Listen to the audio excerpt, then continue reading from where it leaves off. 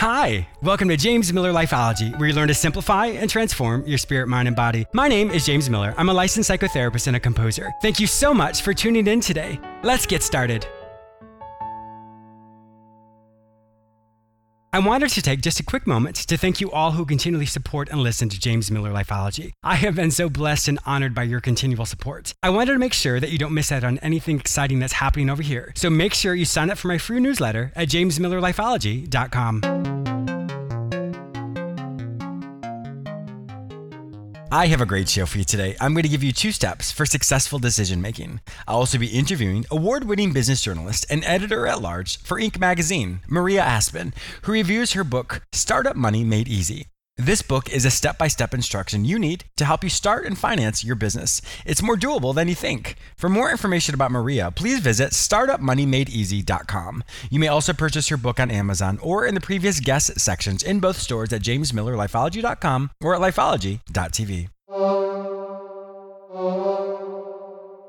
I have some exciting news. Did you know that I'm on the radio 3 times a week? You may hear me on the same station on Tuesdays at 1:30 p.m., Fridays at 9:30 a.m., and Saturdays at 12:30 p.m. You may also hear me anytime on iHeartRadio as well as on all the other major podcasting platforms, including iTunes, Google Play, Stitcher, and many others. Simply search for the show name, James Miller Lifeology.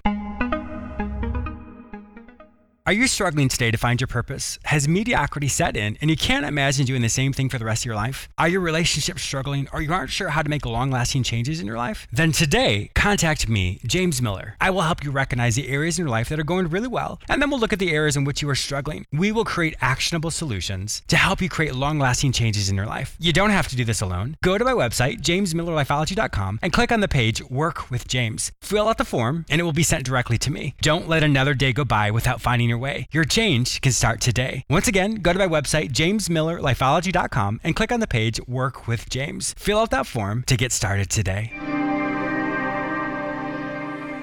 Steps for successful decision making. Many of us have goals and dreams that we'd like to accomplish, but we often get overwhelmed and don't really know where to start. One of the most important things is to gather information. Sometimes when we want to do something, we think, I could never do that because of this. Or if I did this, then that means I have to do that. The problem with that type of thinking is we don't know what we don't know. Anytime you're going to make a decision, the first step is always information gathering. There's no decision that needs to be made. It's just simply gathering the information and data for you to then find the perspective to determine should you make this decision or not. When you think about your future, if you limit yourself based off of what you currently know, unfortunately, you're not allowing yourself to grow and develop because you're making the decision based off of your skill set right now or your understanding of who and what you can do right now. When it comes to gathering information, a way to do that outside of the internet is to ask people that you know. Who is the most successful person that you know and why are they successful to you? Instead of just looking at perhaps financial success or entrepreneurial success, look at different characteristics that they demonstrate. Are they tenacious? Are they hard workers? Do they have a healthy mindset?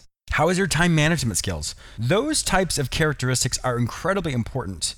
It's not necessarily how do they build their business or how do they accomplish this venture that they have.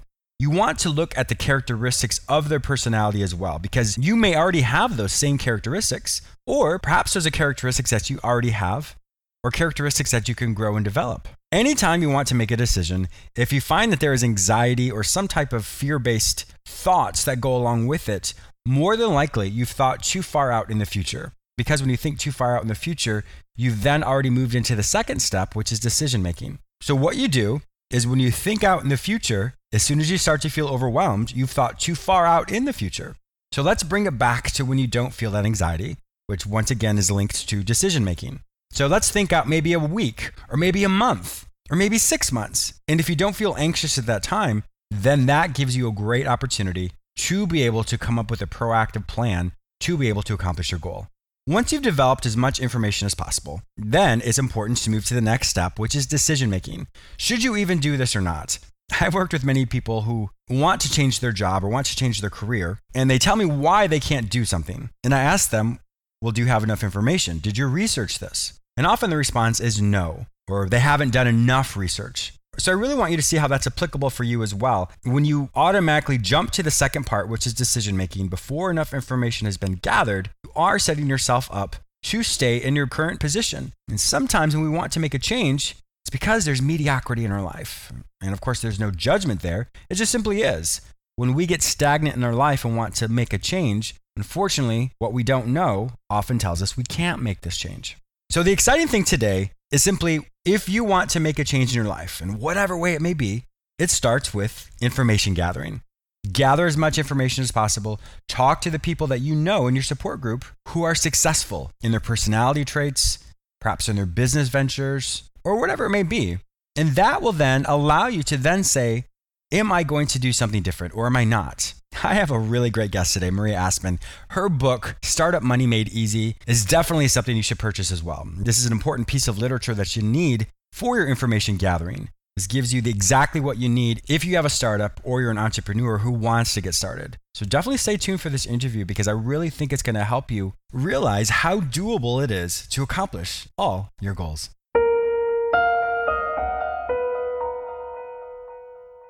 Did you know I have a YouTube channel? That's actually how Lifeology started. I have well over 155 episodes that I've created specifically for you. I do know that many people struggle with listening to a full 30-minute show. So these episodes are about 3 minutes long. Each episode will give you a practical tool or technique that you can practice daily to help you simplify and transform your spirit, mind, and body. Simply go to my website, jamesmillerlifeology.com, or go to YouTube and search for my name, James Miller Lifeology.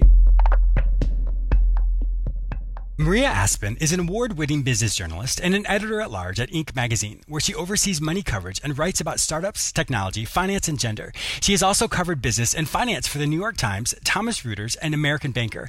At the latter, she served as national editor and covered the 2008 financial crisis and its aftermath. She's here today to discuss her book, Startup Money Made Easy, which is chock full of expertise and step-by-step instructions to help you secure the money you need to pursue your dreams. Welcome to my show, Maria.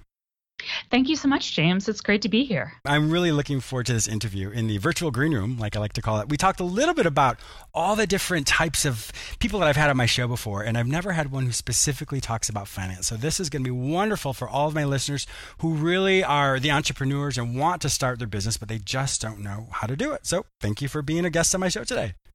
Anytime. And if I can be the inaugural financial guest, one of the things I try to do both in my work and my book is make finance not boring. So yes, exactly. Well, I think there's also a fear with finances too, because a lot of people who may struggle with their finances for whatever reason, that element of I have to pay my bills or this is the due dates of when payments are due. And I think there's often a fear and a boringness around it. It can be very polarized in a lot of ways. Absolutely. It's intimidating and it's scary and it's usually not, it can be not fun. So those are all reasons to not deal with your finances. Exactly. So we're going to make it very interesting today. Did you always know that you had an interest for finances? I always knew that I had an interest in business journalism. Okay. I kind of fell into financial journalism, but I studied international politics, so very financial, not at all. But I loved to write, and I got a couple of newspaper internships and realized that I really loved talking to people and telling their stories for a living. And then I took a job as a financial reporter without knowing really anything about finances in March 2008. I think I started that job a few days before Bear Stearns failed. Oh my gosh, yeah. You got thrown right into it. I did. I was trying to cover the financial crisis and the collapse of the economy and learning on the job, which is a great way to learn, but also really scary and intimidating. Yes, it would be. And then from there, obviously, you're the expert in it now. So that's amazing. It's been a really exciting few years. I guess 10 years now. I covered finance and banking for several years during and after the crisis, and then about 5 years ago, Inc. recruited me to oversee their money coverage and also write features for them. So in my day-to-day these days, I edit and report and assign stories on all the different money questions that might come up for entrepreneurs. Oh, that's great! Wow, that's really, really impressive. When you sat down and thought, I'm going to write this book, what was the need or the reason? There were several. So it came out of an article that I created, a big feature package actually, that I created and assigned for Inc. a couple of years ago. It was called The Smartest Money Advice I Ever Got. And I asked some of my reporters to talk to various entrepreneurs. We reached out to all the different successful founders that we had profiled and had relationships really with over the years. Yeah. And we just asked them, very simple question. What's the best money advice you ever got and who gave it to you? And we got a range of responses from Mark Cuban saying, just don't use credit cards. My dad told me that, to Bobby Brown saying, when I moved to New York as a young woman, my dad said, you're moving to New York. Make sure you spend some of your money on good restaurants and you actually enjoy, really? That's interesting. Yeah. And I think one of the things that came out of that was the recognition that there's no one right piece of advice. Like, obviously there are some things that you shouldn't do, or there are some things that are common mistakes, but what you do with your money and how you handle your money can be very personal and can very much depend on the situation that you're in. So we kind of talked to all of these different entrepreneurs, and certainly over the 5 years that I've been at Inc. have talked to so many successful company founders, and many who have fallen on their face at least a couple of times before achieving success, about everything from what you commonly read about, like financing and fundraising and taking VC and the IPO process, to the more like daily, just starting out questions like, how much money do I need to start a business? Yeah. And just got a whole bunch of different responses. So we put that all together, and my effort with this book is for it really to be an accessible, smart, but somewhat beginner, entry level A to Z guide to, like, all right, you want to start a business. Here's everything you need to know from the very beginning through expanding, becoming profitable, hiring employees, to maybe, if you're lucky and stick with it, the end, like selling it or thinking about retirement and all of like the fun things that can happen if your business does make you money. Well, I think that's obviously a really wonderful entry point, because that's the majority of the people who listen to my show. I know a lot of them are entrepreneurs and want to do something different in their life. So this is a wonderful entry point for us, like I said, as far as to be able to talk about some of those things. When we look at an entrepreneur themselves, they have this idea, and often, with the concept of money or finances or capital can be really overwhelming. Is there any specific advice that you would give someone that just as they're starting out and they're formulated the business plan, and then now the concept of having to raise capital or get some type of funding, what would you say to them? I would say the first chapter of the book gives you 5 questions that you should ask yourself about how much money you need to get off the ground. And I would say, think about how much money do you need? What kind of business is it? Are you going to need employees right away? Are you going to need office space right away? And are you living in an expensive city or someplace where you can get space for relatively cheap? And so it's really looking at your overhead overall.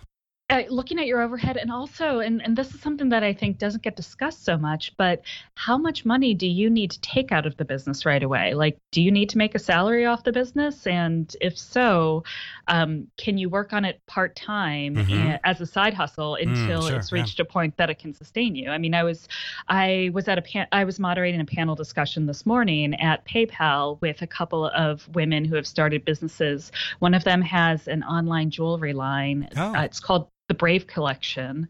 And she started it with, she said, less than $10,000. And she worked on it for 2 years as a side hustle before she was able to quit her full-time job and start taking money out of the business. That's amazing. I say in the book, we at Inc., we regularly poll our Inc. 5000 CEOs. These are the CEOs of the fastest growing private companies in America every year. And only 28% of them started taking a salary immediately out of their business. Oh, really? Yes.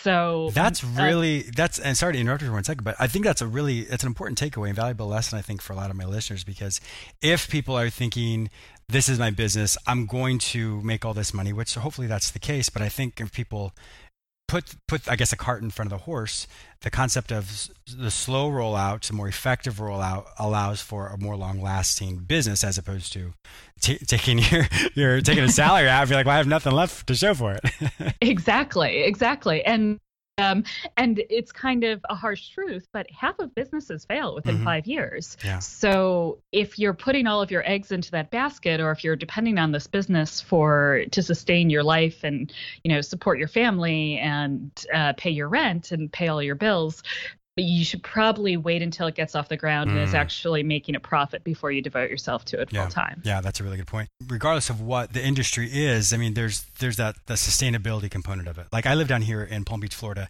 and I'm originally from the north, and so when I came down here, people were talking about seasons. I'm like, oh, the 4 seasons, but in Florida, there's no seasons. There's just one season. But the point is there's only a certain time of year when it's really profitable for a lot of the businesses. And then because that's what they call season. And then when people leave, then there's hardly anybody here. And so the concept of, for some people that had started down here in their business, they didn't factor that in. So I guess going back to what you said before is where do you live? What's the market? But I do think that there are so many dry seasons, and sometimes drier seasons sooner than we think, which then can really cut into the profit or cut into just even the growth of one's business. Absolutely. If you have certainly a restaurant in a market like yours in Florida that has seasonal populations, or if you have a retail business, retail businesses tend to be, the busiest season tends to be towards the end of the year during the holiday season. You really need to think not only about when you'll be making money, but just your cash flow, when you'll be bringing money in, but also when you'll have to pay vendor bills, when you'll have to be producing your supply and your inventory in order to be selling it, and where you're going to store it.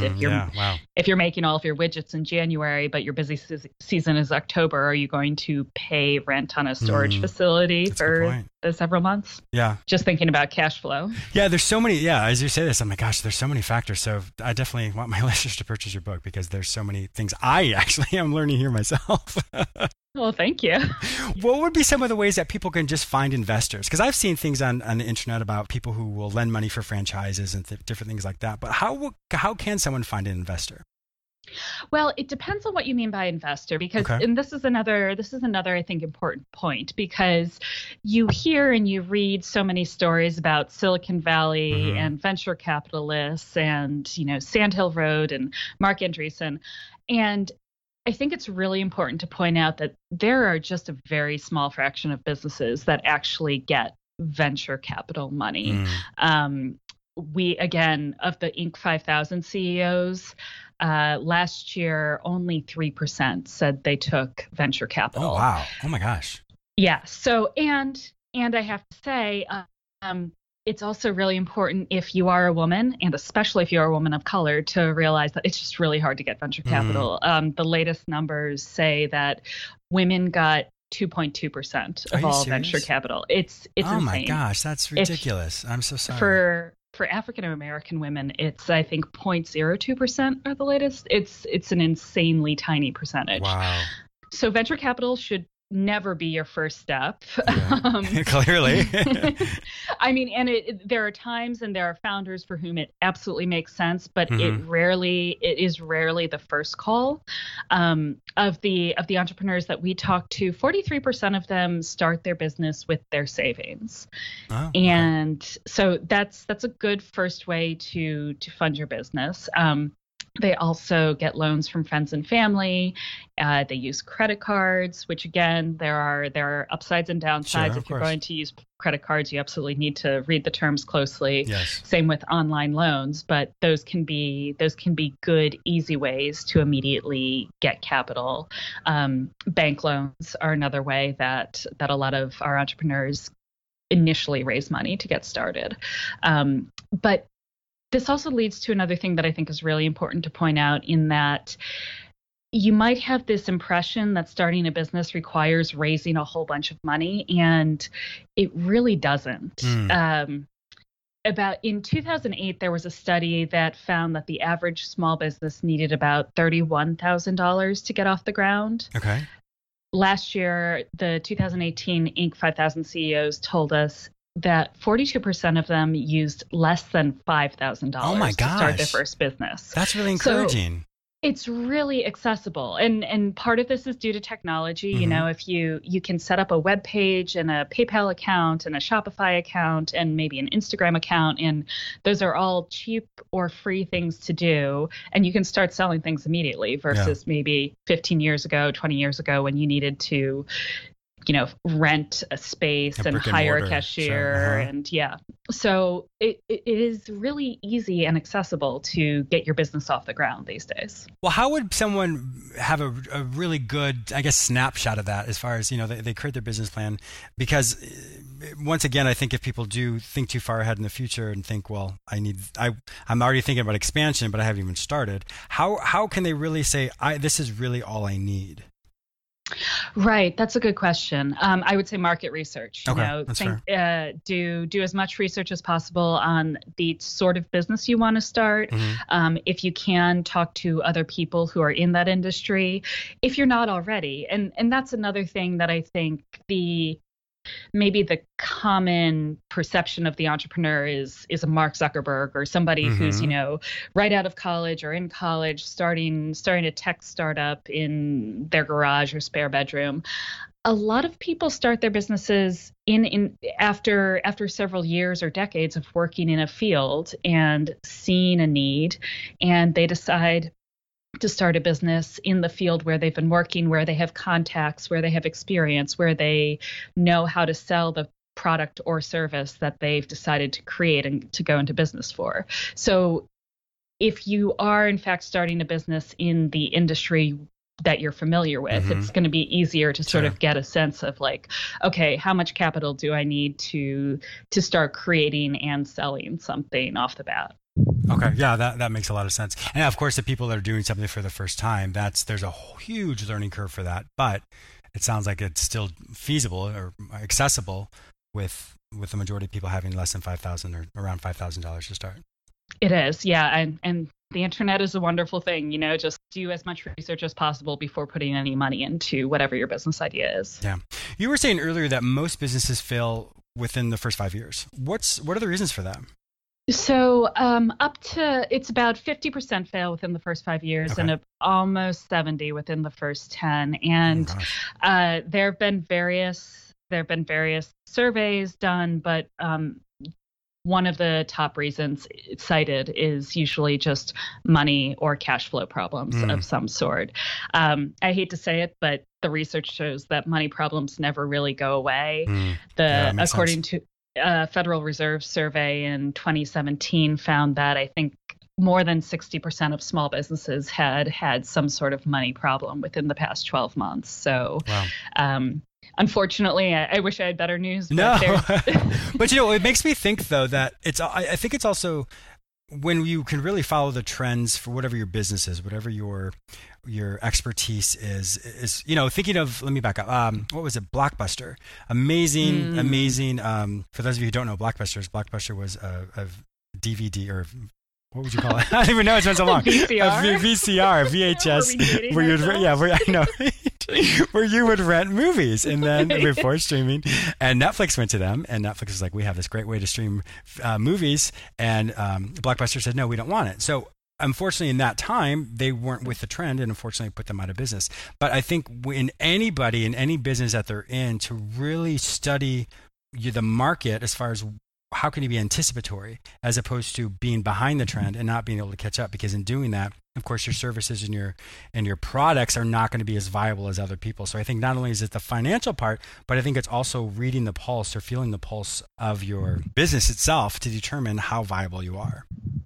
Absolutely. And I think being nimble and being willing to pivot and recognizing as you're getting your business off the ground, if you had an initial idea for a product, being willing to change that product after talking to people and maybe testing it out. One of the interviews and stories that I've worked on that I really enjoyed in the past couple of years was a profile of the company MailChimp, which is MailChimp. email. Yeah. Uh-huh. Yeah.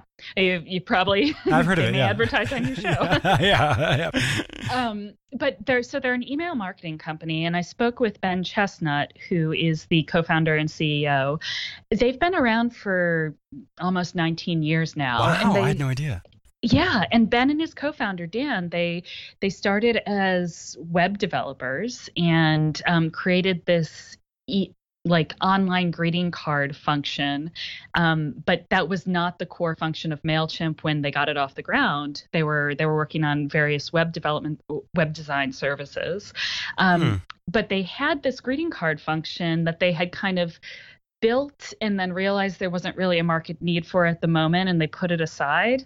And a few years later, they realized that they could turn that into an email marketing tool for small businesses. Oh, interesting. Which is now the core of the company and their core product. But MailChimp these days is quite successful. Very it successful, made $600 million in revenue last year. And Ben and Dan, they own the entire company. They bootstrapped it. They never took outside investment. So good for them. But they got there only after several years of not knowing exactly what the product was or what the success path was going to be, and having some very lean years in the early days. So Sure. Their ability to be nimble and to pivot really impressed me. Yeah, I did. Obviously, they made that much money. That is fantastic. Maria, unfortunately, our time is up. I can't believe it. We could talk more about this. But if my listeners like to find out more information about you and to purchase your book, Startup Money Made Easy, where would they find this information online? Well, thank you. So you can find out more about me on my website, mariaaspan.com. And you can purchase the book or find out more about it on startupmoneymadeeasy.com. It's available on Amazon and Barnes & Noble and IndieBound and Audible. But if you go to startupmoneymadeeasy.com, there will be just a list of different retailers that'll take you to where you can buy it. Excellent. So I'll put that information in the show notes. But my listeners also know that if they can't find the book anyplace else, simply go to both stores at jamesmillerlifeology.com or lifeology.tv, and in the previous guest sections in both stores, they can purchase it there. Maria, thank you so much for being a fantastic guest on my show today. I really do appreciate all your expertise. Thank you so much. This was so much fun. I also want to thank you, the listener, for tuning in today. Please subscribe to this radio show through whichever portal you joined with us today, or please go to my website where you may sign up for my free newsletter, watch my YouTube episodes, read the articles I've written specifically for you, or you may enroll in the Lifeology Academy, where you can take self-directed courses which will help you simplify and transform your spirit, mind, and body. If you'd like to personally work with me, be a guest on, or advertise on this show, simply visit jamesmillerlifeology.com. Be sure to follow me on all social media platforms under the name James Miller Lifeology, except for Twitter, which is James M. Lifeology. Once again, thank you so much for your support, and I'll talk to you soon.